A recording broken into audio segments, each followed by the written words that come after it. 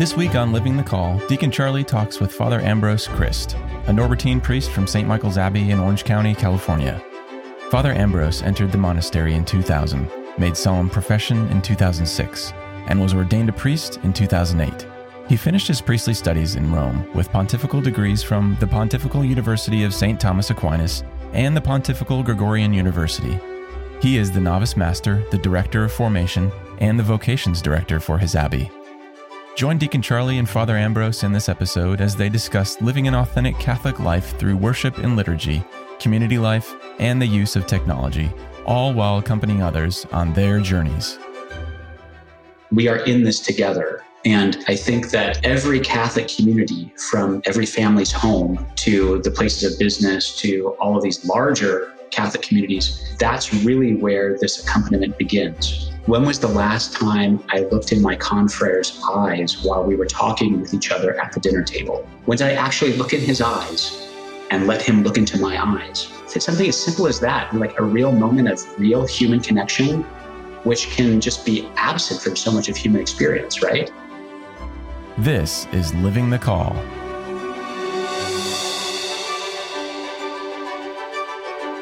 Father Ambrose Christ, welcome to the show. Thank you very much, Deacon Charlie.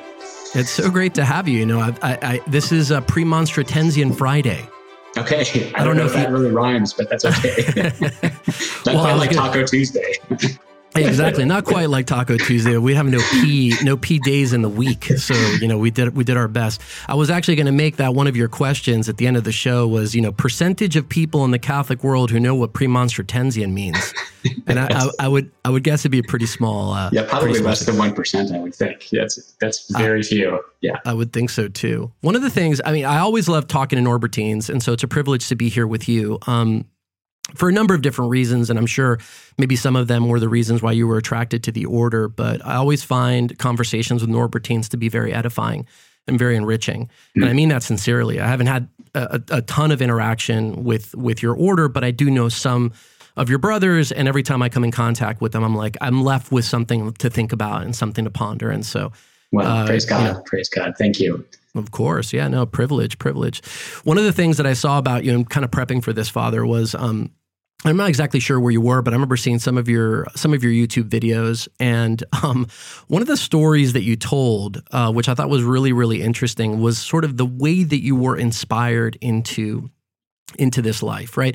And for those who don't know, and you can talk more about this, but you know, a canon regular, which is what the Premonstratensians, what the Norbertines are, is kind of like a religious. You're a priest, obviously, but you live in religious community, and so is that a fair way to describe it? It's kind of like a bit of a hybrid.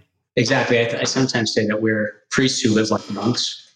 You know, so it's this. Yeah, just like you said, it's the blending of priestly life and active ministry along with religious observance in a community of brothers. Mm-hmm. Absolutely. And one of the things you mentioned in this talk that I heard was, you know, God works over a series of things, so I'm sure it wasn't just a moment of inflection in this way, but one of the things that you recount was this sense of, you know, coming up the way you did, Catholic, et cetera, but then you go off to a trip to England, and I know you're a Rhodes Scholar. We'll get into some of that stuff, and you went to Oxford and all this other stuff. But you get to this, you have this experience, a liturgical experience where it's like stunningly beautiful, and where a lot of people might look at that and go like, wow, that's great, it's fulfilling, and I'm sure it was for you as well.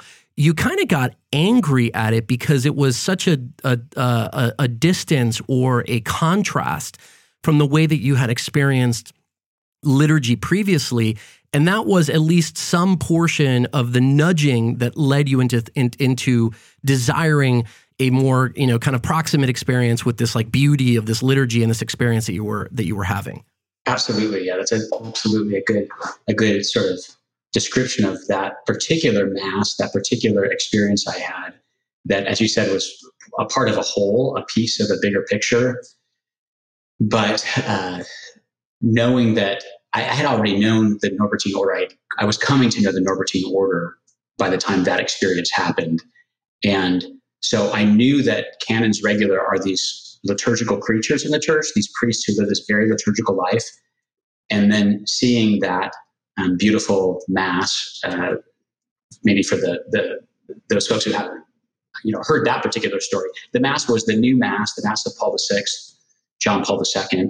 in Latin, beautiful choir, beautiful vestments, beautiful organ, extraordinary preaching, just very reverently celebrated and beautiful. And it dawned on me, it struck me very powerfully that I had not seen that kind of liturgical beauty before in my Catholic life. So I knew that if I was going to be a priest, or if I was going to be a religious, it was going to have to be in some way that would capture that sense of liturgical beauty in the tradition of our faith. Did you have coming up an experience where you got a chance to go to a variety of different parishes, or were you pretty stable coming up in the church with a limited number of parishes? I was pretty stable in my home parish. Went to the Catholic school there in that parish, and so from kindergarten age through high school, that was mostly my experience of Catholic life and liturgy. When I got into college, I was dabbling around a little bit more in some other liturgical experiences. Even the cathedral in our diocese, where Archbishop Chaput was presiding in those years. So I had a little bit of an expanded vision by the time I went to England, but not much, to be honest, not much. It was pretty meat and potatoes, ordinary parochial life. Yeah, which is, I don't mean to denigrate that. I think that my faith was nourished in that, and it's not like that was somehow bad or wrong, and this other thing was good and new.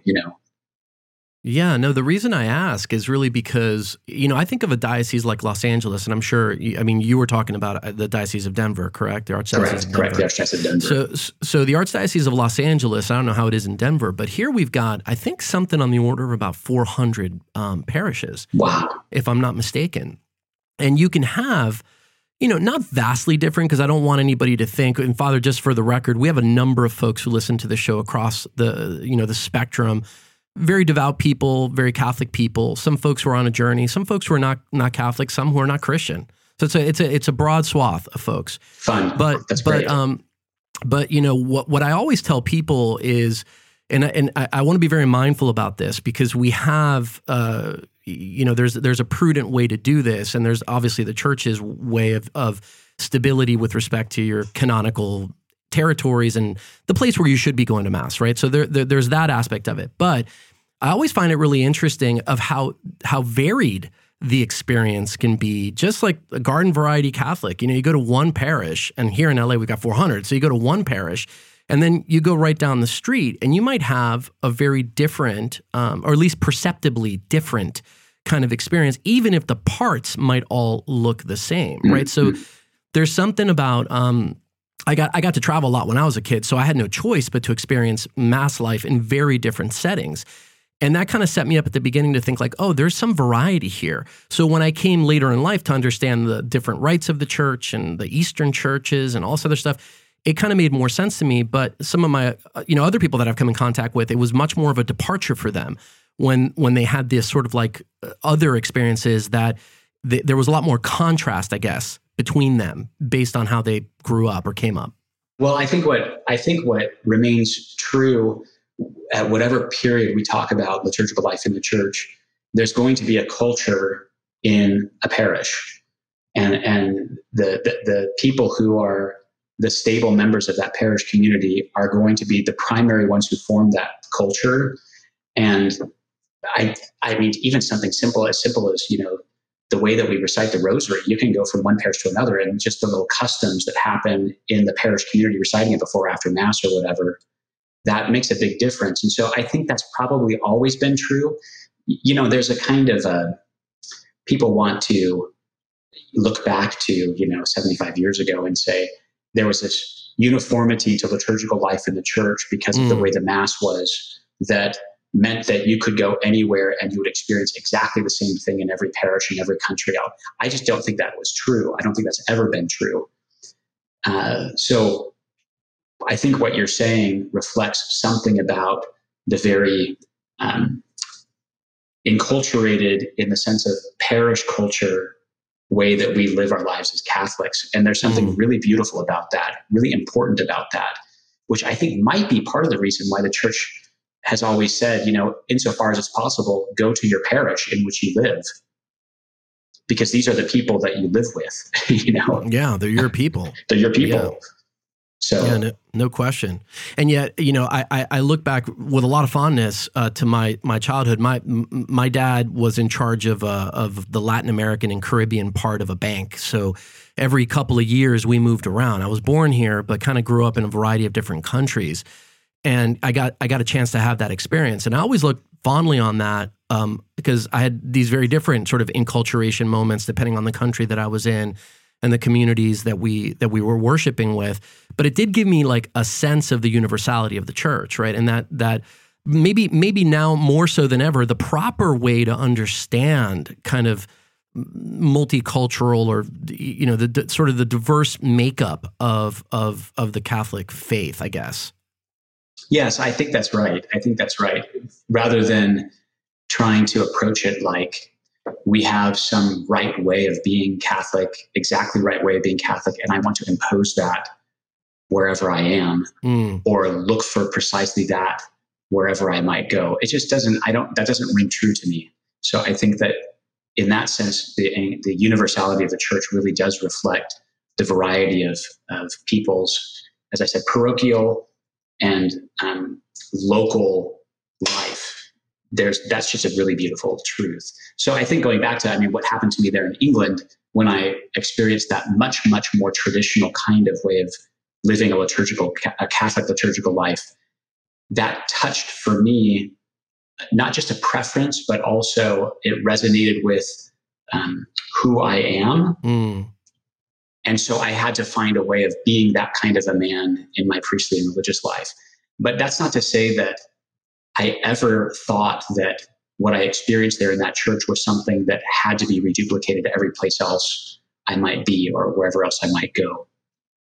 You found makes any it. Sense. Of course it does. Yeah. I think you found in it all the things which it is, which is, beautiful and reverent and all those different things. But at the same time, you also kind of discovered a little bit more about who you are, right? Which is this is something that resonates with me. And that doesn't mean that everyone is going to have the same response or perhaps should.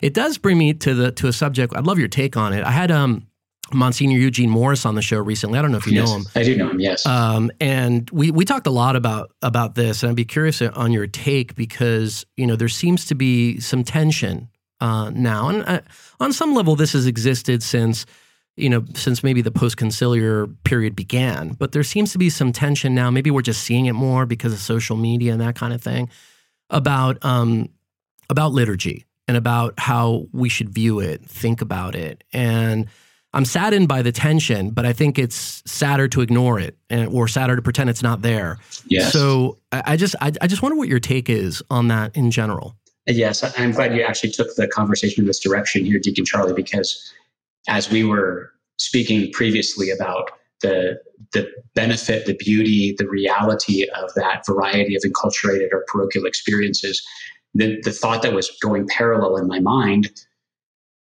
is that, in fact, not all of that variety of experience is necessarily good. Yeah. And that there has to be some kind of a liturgical ideal that reflects what it really means to worship God in spirit and in truth, the way that he wants to be worshiped. And what we've seen in the post-conciliar period, I think, is the kind of experimentation with that, which leaves us today in the middle of liturgical wars. And we can't pretend they don't exist. We are in a very difficult period of real and sometimes bloody in the metaphoric sense. Sure. Liturgical wars. It's absolutely true. I sometimes think there are more than one religion manifest in the kinds of degenerate liturgy that is out there. Some of it I don't think is Roman Catholic. Now that's a pretty inflammatory thing to say, but I think that we can get so far away from right worship that it actually takes us away from right religion, and it takes us away from the true faith. So I think you're right. We can't pretend that that's not happening. and we shouldn't be afraid to talk about it.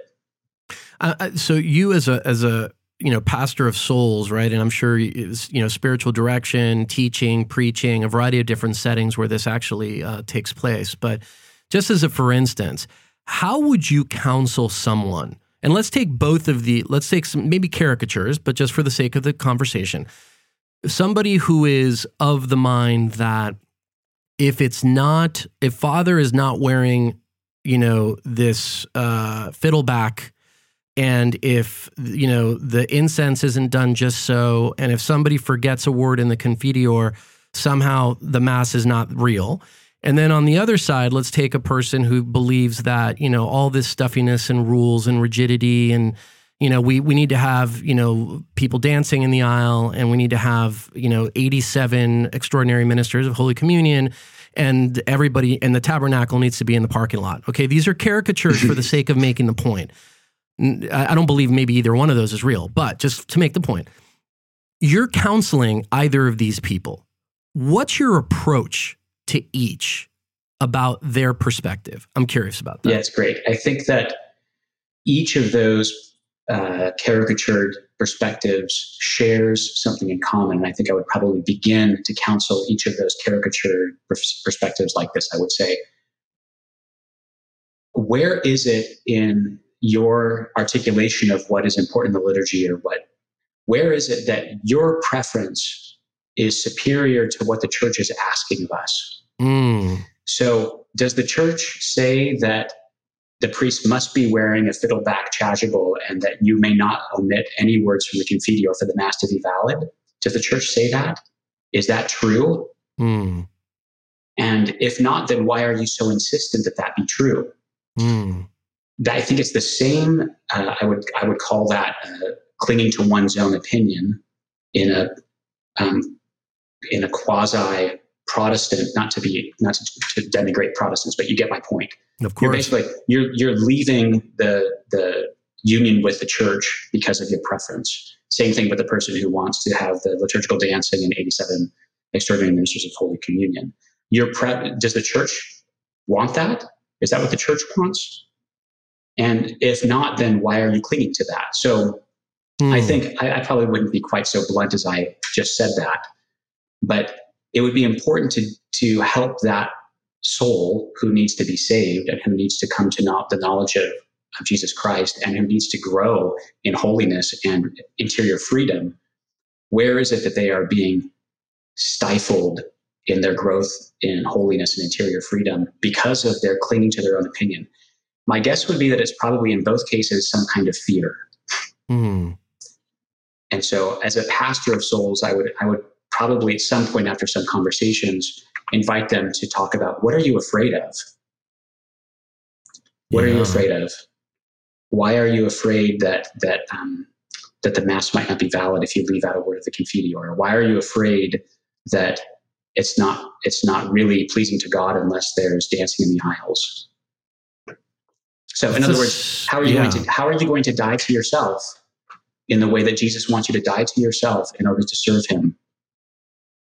Amen. And there it is. I mean, it's a heck of a starting point, but I think you're kind of illustrating a bigger point, which is there's a certain type of, I mean, I love the way you framed it, which is, sort of what does the church want? And the church is many things. And part of it is teasing out that understanding, it's of course, it's a body, it's a hierarchy, it's a structure, it's an organization, but it's also supernatural. It's the body of Christ. It's the sacrament of salvation. I mean, it's so many different things, but what does God want, right? How does God want to be worshiped? What is God's, and what is the wisdom, beauty, and the different things that he's trying to transmit to us in that?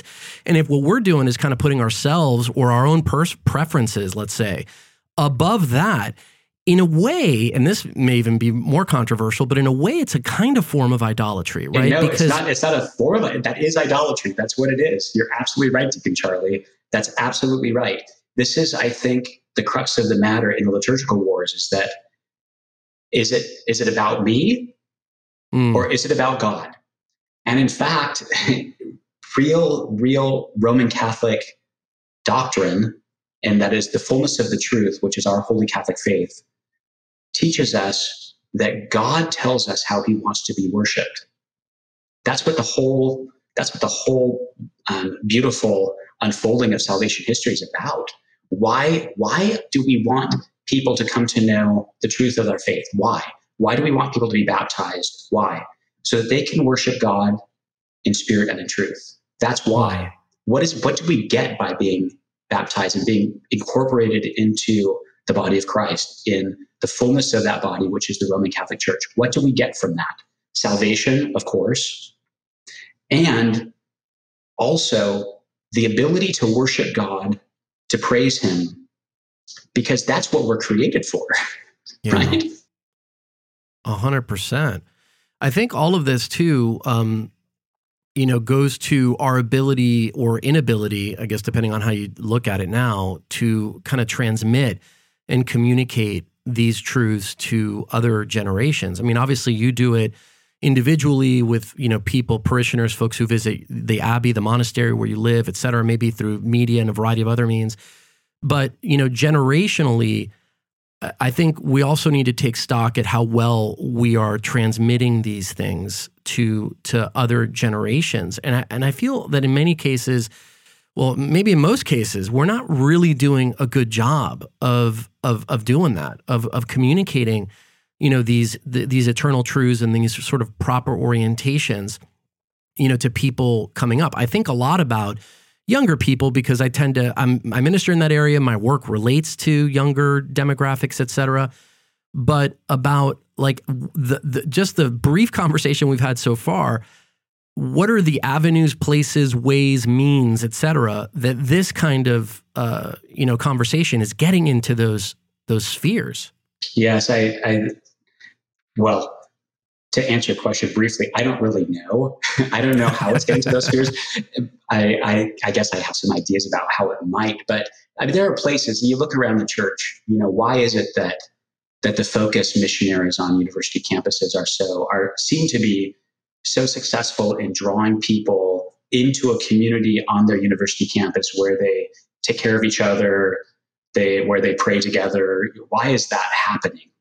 Well, obviously community has everything to do with it. For young people, they feel isolated, I think, much of the time by the technology that surrounds them. So where there are places where they can feel like they are loved by other people, where they can love other people, then they long for that. So that's one way. And then what's happening liturgically, doctrinally, catechetically in that context. I think anything we can do to help young people and old people, help all people, but you asked about young people, to realize that there's a much bigger world than simply me. Yeah. Then, what is liturgy? Well, again, this is going back to the liturgical question. I grew up, I think, mostly hearing from the pulpit that Jesus loves me. That's really important to know that. But in a way, it was always about me, right? I mean, if people don't feel good about their experience of Holy Mass, then well, why go? Because it's about me anyway. So if I'm not getting anything out of it, the young people say, well, then why would I go every Sunday? Well, how do we get them to get over that egocentric approach to life to say, well, it doesn't matter how I feel about it because this is about giving God praise. It's about making him the center of my life. And I think that community orientation that young people are longing for is a means to get them and to get us beyond ourselves and concerned with other people, concerned with the other, ultimately concerned with God. But again, I guess it comes back to that dying to oneself. I think the other thing that makes Focus successful too is this notion of a really lived out accompaniment. Right? In fact, in one of your talks, which I really loved, I forget which one it was, but you talked about this notion of you're the answer, like you're the one that's like the solve for this thing, which I always think is great because we tend to look externally, like how's this going to get fixed? And look at all this trouble and look at all this crisis. And a lot of times, God's calling us, all times, God is calling us to live out our part in that salvific plan, and we can discover that, potentially in this way. So I love that idea of, us taking that responsibility. But I look at Focus, and I also think, because I've met a number of Focus missionaries, I talked to one just recently, and there's this sense of real accompaniment too, right? Yes. A sense of like, I'm getting steeped in, I'm rolling up my sleeves. I'm going to go into the foxhole with you. It's relatable to. It's not like I'm coming in from the outside, from some other planet, some other country. I don't have your lived experience. I'm not your age, and even though I might be very well-meaning, I'm not going to touch you, communicate with you in that as relevant a way as if I'm really kind of in the trenches with you and I'm accompanying with you, and I kind of participate in a way in that same lived experience. And I think that's also part of it, which kind of ties to you're the answer thing. It's like, well. Roll up your sleeves and kind of get in there and be that bridge, walk with those people as they're kind of trying to search through things and grapple with things. Yes, absolutely. That's absolutely true. It's why, a religious community like mine seems to be doing so well by way of, lots of people coming and joining us. And you look around the country, all of the religious communities that are thriving, it's because of this, because the people who join there, they feel like they find in those religious communities, like you're describing Focus to be a secular kind of community, where these are brothers and sisters who are willing to be with me, to accompany me. We are in this together.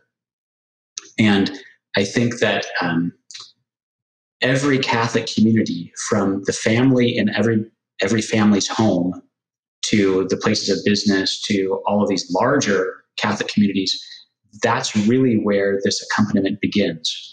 I think sometimes, when was the last time I looked in my confrere's eyes while we were talking with each other at the dinner table?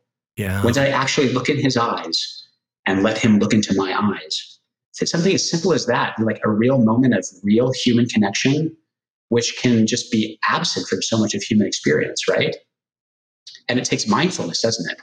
Where I can imagine that spouses probably have to struggle with this through their whole marriage. When do I actually listen to my wife and really listen to her, or have her really listen to me? So that's, it seems to me, where the Holy Spirit invites us to die to ourselves and to become an icon of Jesus Christ for the other.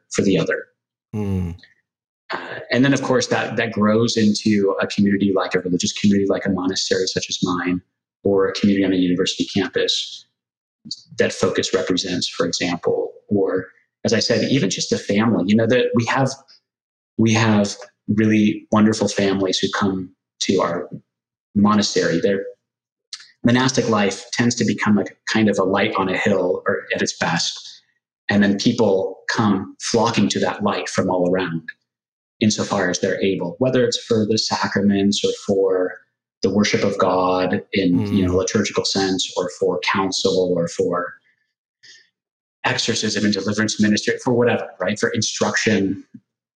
And really a monastery or a priest or a deacon or a parish church, we can't fix, or we're not meant to fix all of the communities that those people represent, but we're meant to nourish them in such a way that they will then become an instantiation of the body of Christ where they are. Yeah, that's beautiful. My brother is a religious. He's a Benedictine priest, and I definitely get the notion of the light on the hill, the kind of lighthouse sort of beacon that monastic community can be. I know that I feel that personally when I do retreats and things, and I've gone to his monastery. This sort of sense of kind of leaving the world and entering this sort of new place.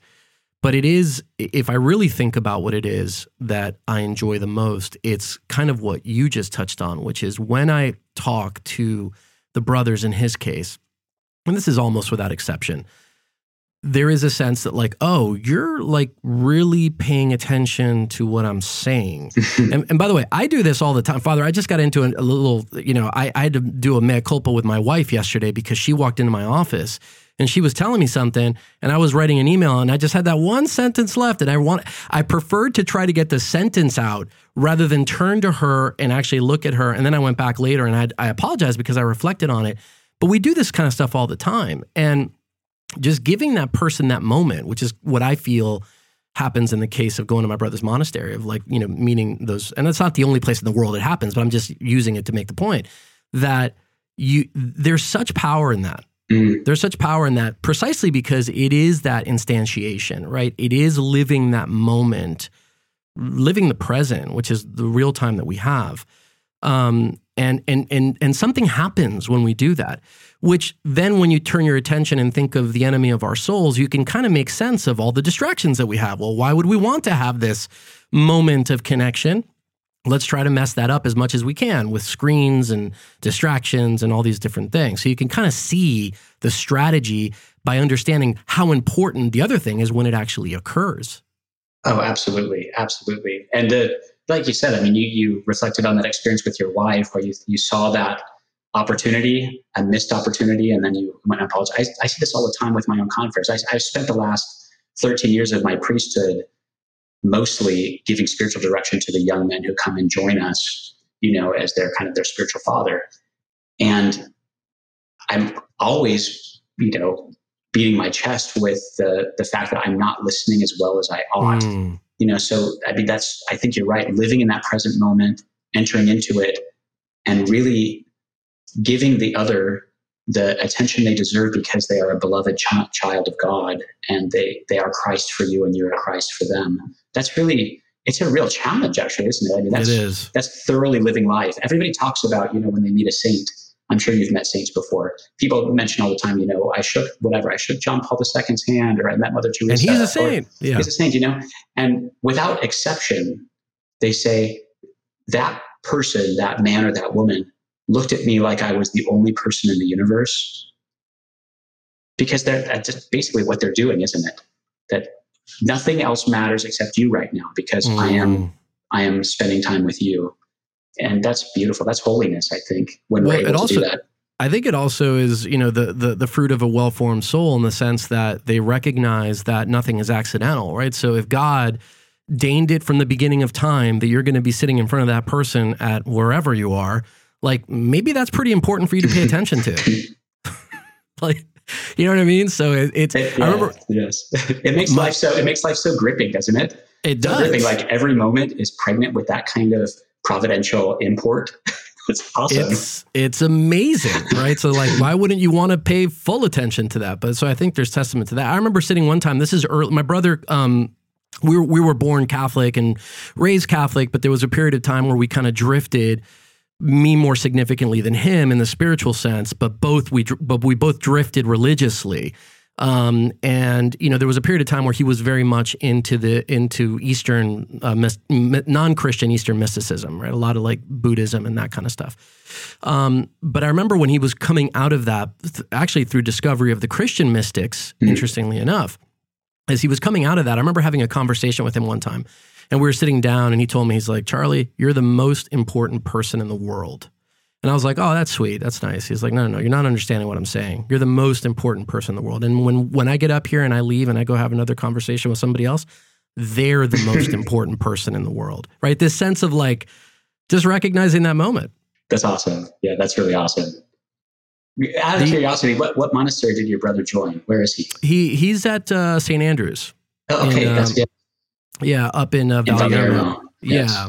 Yeah. It's a nice. It's a little desert area, and it's very kind of unassuming, and it doesn't have a lot of the sort of beautiful architecture that even he would prefer. Actually, in fact, they're about to break ground on a new church, which is hopefully going to be in more of that style. But it's a very humble little place, but really great community, and he's there's been a lot of fruit born up there. I was actually going to ask you, Father, are there permanent deacons in the Norbertines? I have met a few. Yes, we have. Our order historically is canons who are priests, correct, and lay brothers. In fact, in the original, 900 years ago, many monasteries would have many more lay brothers than they would priest canons. And of course, we have cloistered nuns who are members of the order too, and still are. And since the conciliar reform, I've met a few permanent deacons in a few of our abbeys. There's one in our abbey in Innsbruck, Austria, I know of. I'm not thinking of any others at the moment. So it's possible. There might be one in one of our abbeys of France as well, a permanent deacon. So there's not like a provision against it necessarily? No, certainly not. Certainly not. I just don't think it's very common because if religious life is our life is a celibate life. I think most of the men who are going to be deacons are going to be transitional deacons on the way to the priesthood. For sure. That makes sense. Well, there's also a little bit of a weird demographic cliff. I know you've talked in the past about demographic cliffs in general for the church, but I was reflecting on that comment from another one of your videos, but that there's a bit of a demographic cliff in the American diaconate as well. And I've talked about this, and but I don't know if it's people think it's urgent enough to do anything about it. But something like I think it's 50%. No, I'm sorry, 95% of permanent deacons in the U.S. are over 50. And something like 70% are in their 60s and 70s. I mean, wow. It is a very, and I don't, whereas the universal law of the church is that a man should not be ordained to the permanent diaconate before 35, right? So you've got this kind of huge gap between the sort of, universal ecclesial minimums or canonical minimums and the kind of practice, I guess, that we have in the U.S. And I know that's a small segment of this broader demographic cliff that you talk about, but it's still nevertheless in there. I have a question for you about that. My father, by the way, my father is a permanent deacon in the Archdiocese of Denver. He was ordained a deacon a month before I was ordained a transitional deacon. We were seminarians at the same time. That's kind of fun. That's cool. But I have a question for you about that. It seems to me that at least in the American experience of the permanent diaconate, most of the men who enter formation for the permanent diaconate are already significantly over 35 anyway. I mean, it seems to be kind of a second career, or after a sort of deep adult conversion, after married life, and maybe even after the children have grown and left the house. So isn't that true that it's going to be an older group anyway? That is true, but I think the devil's in the details on that one, Father, because I know plenty of men who have approached formation programs interested in the diaconate that have been turned away because their kids might be young, or they get sort of why don't you focus on your career, when your kids get older, come back, and if the Lord's still calling you. I mean, like literally that kind of level of advice. So what I wonder is how many of those men who do enter after retirement have previously tried or been interested in it or thought and been dissuaded from that, whether directly or indirectly, from pursuing it. I can tell you, I get approached all the time by guys in their 30s going, hey, you know what? I've been thinking about the diaconate, but I'm not old enough, right? I'm like, no. I mean, it depends who you ask, I guess. Ask your bishop if you're old enough, but the law of the church is this. Now it's applied in a variety of different ways. So I'm always careful in how I talk to guys who approach me with this question when they're younger, because you don't want to give somebody the impression go chase this down like it's a career promotion, but you also don't want to dissuade someone who the Lord might be calling to explore those things. And yet there is this sense it's like a retirement thing. I do that after I retire. And I don't know where that comes from. I asked Monsignor Eugene Morris because he was the vicar of deacons for St. Louis. And interestingly, and maybe a moment of vulnerability, he actually said, he said, I may have been part of that problem. Mm-hmm. He literally said that. He goes, because I would definitely look at guys who came and said, and they've got 4 or 5, 6-year-old kids, and said you might be too young. This is high stress and whatever. So, but he says, on reflection, now I look at that time and maybe I could have done things differently. So I think this is a nuanced thing. Yes, but, I think so too. And I also think that I don't know that we really know. I could be completely wrong about this, but I'll just say it anyway. I don't know that we really know quite what to do with permanent deacons anyway. In a lot of dioceses, right. I don't. It's a kind of it's a clerical creature in the American church, at least, that has a hard time finding a home. Some dioceses have a very robust diaconate training program, formation program, and a lot of permanent deacons. Some dioceses and bishops just simply aren't interested. They don't really cultivate it. They don't really know what to do with deacons. They're not. So I think that there are a lot of question marks over this particular vocation in the church. But you brought it up with reference to the demographic cliff.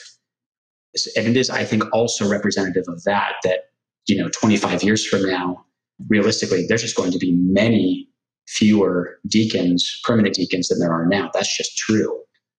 So I don't know if there's a solution to that. I mean, I don't know. Yeah. Well, what about the broader kind of demographic cliff situation? I know that you posited not solutions, but, sort of ways of viewing this, because the truth of it is, and I actually just talked about this recently, because, the demographic cliff, some would say we're actually already falling over it, right? We've already kind of we're on the way down. It's not like we're headed towards the edge. We're already over it. Because when you look at things like, sacramental matrimony, baptism, rate of confirmation, all these stats are pretty down for the last 20 years. But, that's happening too, right? Where the church in the U.S. seems to be contracting. The Latino population is adding to its ranks, but it's not offsetting enough the total decline. So, what do we do about that? Right. Well, in my my more kind of radical and rebellious days, or looking at a problem like that and sort of thinking, what are we supposed to do? I very often am inclined to say, we shouldn't pretend that we can fix that, nor should we try to fix that. What does Jesus Christ want us to do to build his church? He wants us to form authentic communities where the love of God is shared, where the sacraments are celebrated, where God is worshiped in spirit and in truth, with right worship. He wants us to do that. I don't think we should pretend that maintaining Catholic institutions is a sign of the vitality of the church. Just because a diocese has, let's say, 100 Catholic schools, doesn't mean that those are really Catholic schools.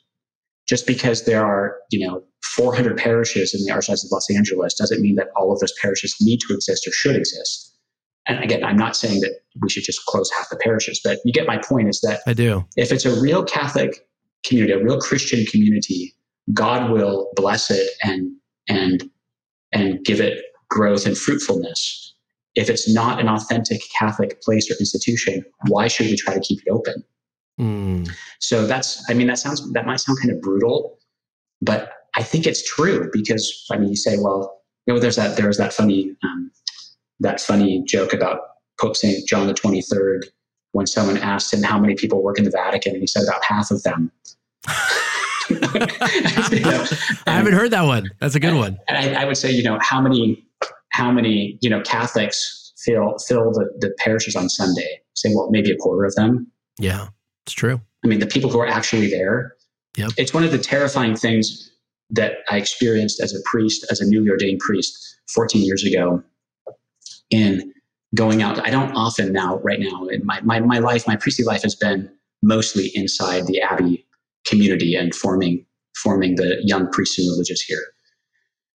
But going out occasionally to a parish to celebrate Holy Mass,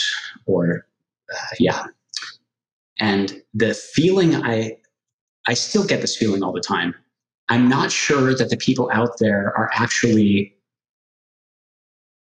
believing. The people who come up to receive Holy Communion, I'm distributing Holy Communion, I don't get the impression that they have any real faith in the real presence of our Lord as they're receiving Holy Communion. That's a terrible thing to say.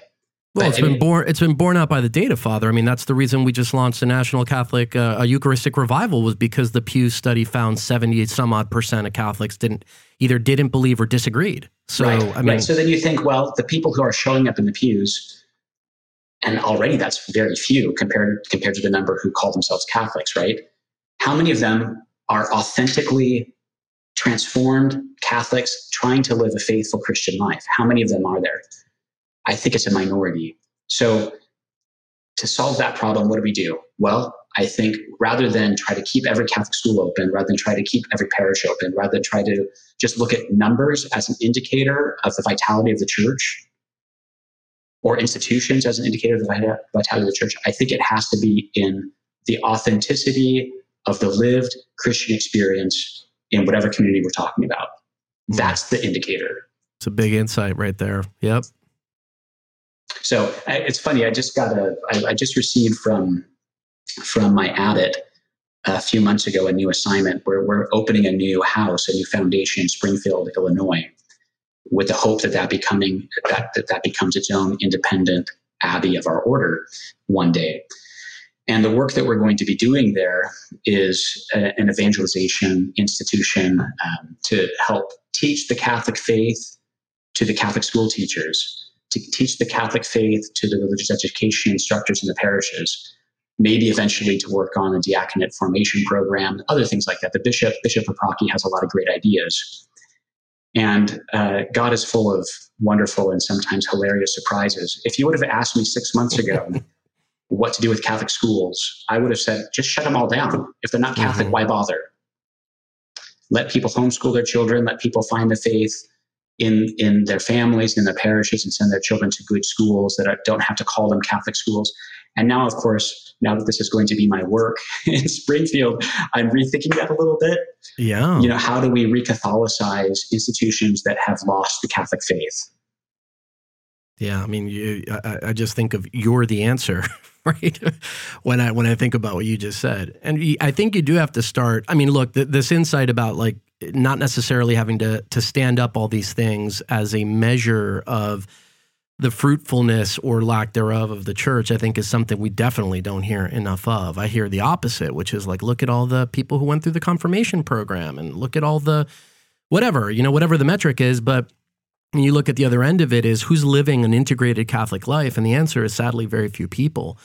And so there is a lot of wisdom in what you said there. But I do think that this idea of going back up to the waterfall and let's start at the top, and how are we enabling, empowering, facilitating, equipping, forming, the people who are then going out into the world to kind of transmit all this stuff. There's a ton of work that can be done there. And then the amplification effect thereafter becomes, greater.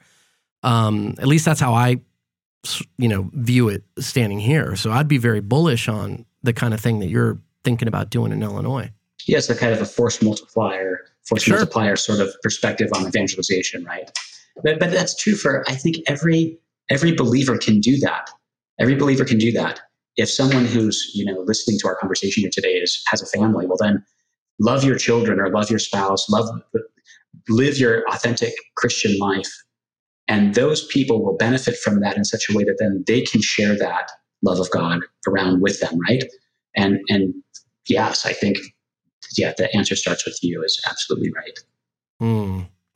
Father, I know we're getting ready to get to our last segment here because we got to get you on your way. I am curious for people who may not be familiar or as familiar with the Norbertines, with the Premonstratensian order, who may not live in Southern California, who want to, find out more, be more in touch, kind of learn. What's kind of like your first thing out of the bag when somebody hits you that way and says, like, tell me more? What would you say? Well, I would say in this, internet age, we have a pretty active website and we try to do a lot of online help. So, homilies, podcasts, there's a lot that you can find on the St. Michael's Abbey website. But there's also, of course, visiting the Abbey, as you said, people who are in Southern California, come and see us, come and pray with us, come and live our life with us. There are Norbertine Abbeys. There are 4 of them around the country. So you might, if someone is in Wisconsin or in the Philadelphia area, in Albuquerque, New Mexico, they might tap into the Norbertine community there in their region. And I think that plugging into what we're doing online at St. Michael's Abbey is a good start. We're trying to grow that apostolate too, touching people through all of these distracting means of communications that keep us from looking each other in the eye. Well, it is the mission field though, in a weird way, right? So it's again, you can see the way that it's being used against us, but is there a way to baptize and Christianize it? And that's been our heritage for 2,000 years. That's right. We have to take these tools, which might be invented by the devil, and turn them on their head so that we become victorious through them. Right? No question. 100%. That's what Adam did. That's what our Lord did. The new Adam with the tree of the cross. The tree was the cause of our fall, and so the Lord turned that into the sign of the means of our victory. And the brazen serpent in the desert too. I mean, there's so much of that kind of perfecting and fulfilling and kind of giving us the fullness of what that thing was a shadow of. That's what St. Paul calls it, right? The shadows of the Old Testament now kind of fulfilled in the person of Jesus Christ. So that's our heritage. We got to carry that forward. Yes. Father, what a great privilege to have you spend a few minutes with us today. Like I said, you did not disappoint. You know, Norbertine interactions are always, fulfilling and deep and enriching. So nice work on that. And we do invite, and we'll add to the show notes of this episode the resources and links that you articulated there so people can find and access that information. So I really do want to thank you for the privilege of spending time with us today. Well, thank you, Deacon Charlie. This has been a real pleasure to spend this last hour with you, which didn't seem like an hour at all. So thank you. And thank you for your good work for the kingdom too. It goes by quick. Yeah. Thanks be to God for that. It's a pleasure. All right, Father, are you ready to play then? Wait, what? Let's do it. All right. So question number 1, this is a first time ever, Father. So this is a fill in the blank joke question. Okay. Fill in the blank joke question. A Dominican and a Jesuit walk into a bar. Now, I know you were instructed in early life by Jesuits, so you're the guy for this one, right? So a Dominican and a Jesuit walk into a bar, and a guy having a drink at the bar greets them. After some small talk, the guy asks them about themselves. The Dominican says, "I'm a Dominican. Our order was founded by Dominic de Guzman, a Spanish priest in the 13th century, to put down the Albigensian heresy." Then the Jesuit says, "I'm a Jesuit. Our order was founded by St. Ignatius of Loyola, also a Spanish priest in the 16th century, to put down the Protestant heresy." The man takes all this in, looks at both of them, and then inquires which of these two orders is better. After a long pause, the Dominican speaks up and says, blank. Have you heard this joke before, Father? I've heard this joke before. Shall I give you the right answer to this joke? He says, yes. Have you ever met an Albigensian? That's right. Have you run into any Albigensians lately? Yes. I love that. Yes. I love that. That's such a great joke. And you have to know a little bit of Christian history for that one to make some sense, but it is really funny. It's a good joke. And the Jesuits, we love you guys. Come on. Don't take it personally. All right. So question number 2, you're batting 1,000, Father. Great job. All right. Question number 2. This current day American prelate, and for those who don't know what that is, that's a bishop. This American bishop hails originally from your hometown, Denver, but now serves the people of God in Minnesota. He's an excellent pastor, formator, theologian, speaker, advocate on a number of Catholic social fronts, and now has the distinction of leading the USCCB's National Eucharistic Revival. He is, of course, Father Bishop Andrew Cousins. Yes. Right? Who, by the way, has also been on this show. Wow, that's great. But what many people don't know about His Excellency, Father, is, despite the fact that he's spoken about this publicly, is that during his college years, he was blank. He was roommates with Father Alphonsus Hermes, who's now a Norbertine canon of St. Michael's Abbey here in Orange County, California. So he was roommates with one of my confreres. Beautiful. And you get actually an extra credit point for that, because that was not the original answer that I was looking for. Really? I didn't actually know that. No, I was thinking of something else that people don't know about him that he's made public, but people don't know, nevertheless. Okay. Well, what was that, Deacon Charlie? He was a Benedictine, I know that. That was that he was arrested multiple times during college and actually served jail time on 2 occasions for civil disobedience and pro-life ministry. Yes, for protesting abortion. Yes, that's right. So that one, in fact, I was at the Napa Institute conference a few weeks back, and the person who's kind of running the day-to-day on the revival, Tim Glenkowski, he didn't know that. And so me and the bishop were chatting about the show we had just recorded, and he was like, are you what? For real? So this is, even though he's talked about this many, many times, but nevertheless, people don't know it. All right. Father, you're putting me to shame because you have a perfect score. So this is question number 3. I don't know if that last one counts, actually. I didn't really get it right, But I think that's extra credit, though, because you actually came up with something people didn't know that actually ties in beautifully to the show. All right, so question number 3, and there's usually a time machine question, Father, so there's a time machine question here. You get to travel forward in time to Rome, a place I know you're very familiar with, to Rome in the year 2765. Wow, okay.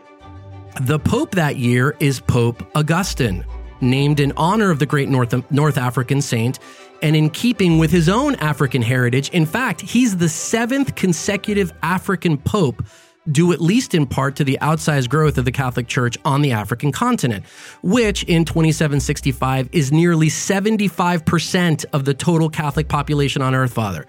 Now, you get to meet the Pope and the Holy Father asks you are the answer, asks you to lead a mission beyond the African continent to bring the gospel to far-flung and spiritually desolate places like Europe and the United States. You accept the mission, and after some time of discernment, you return to the Vatican to share with the Pope your missional plan. What, Father, is that plan?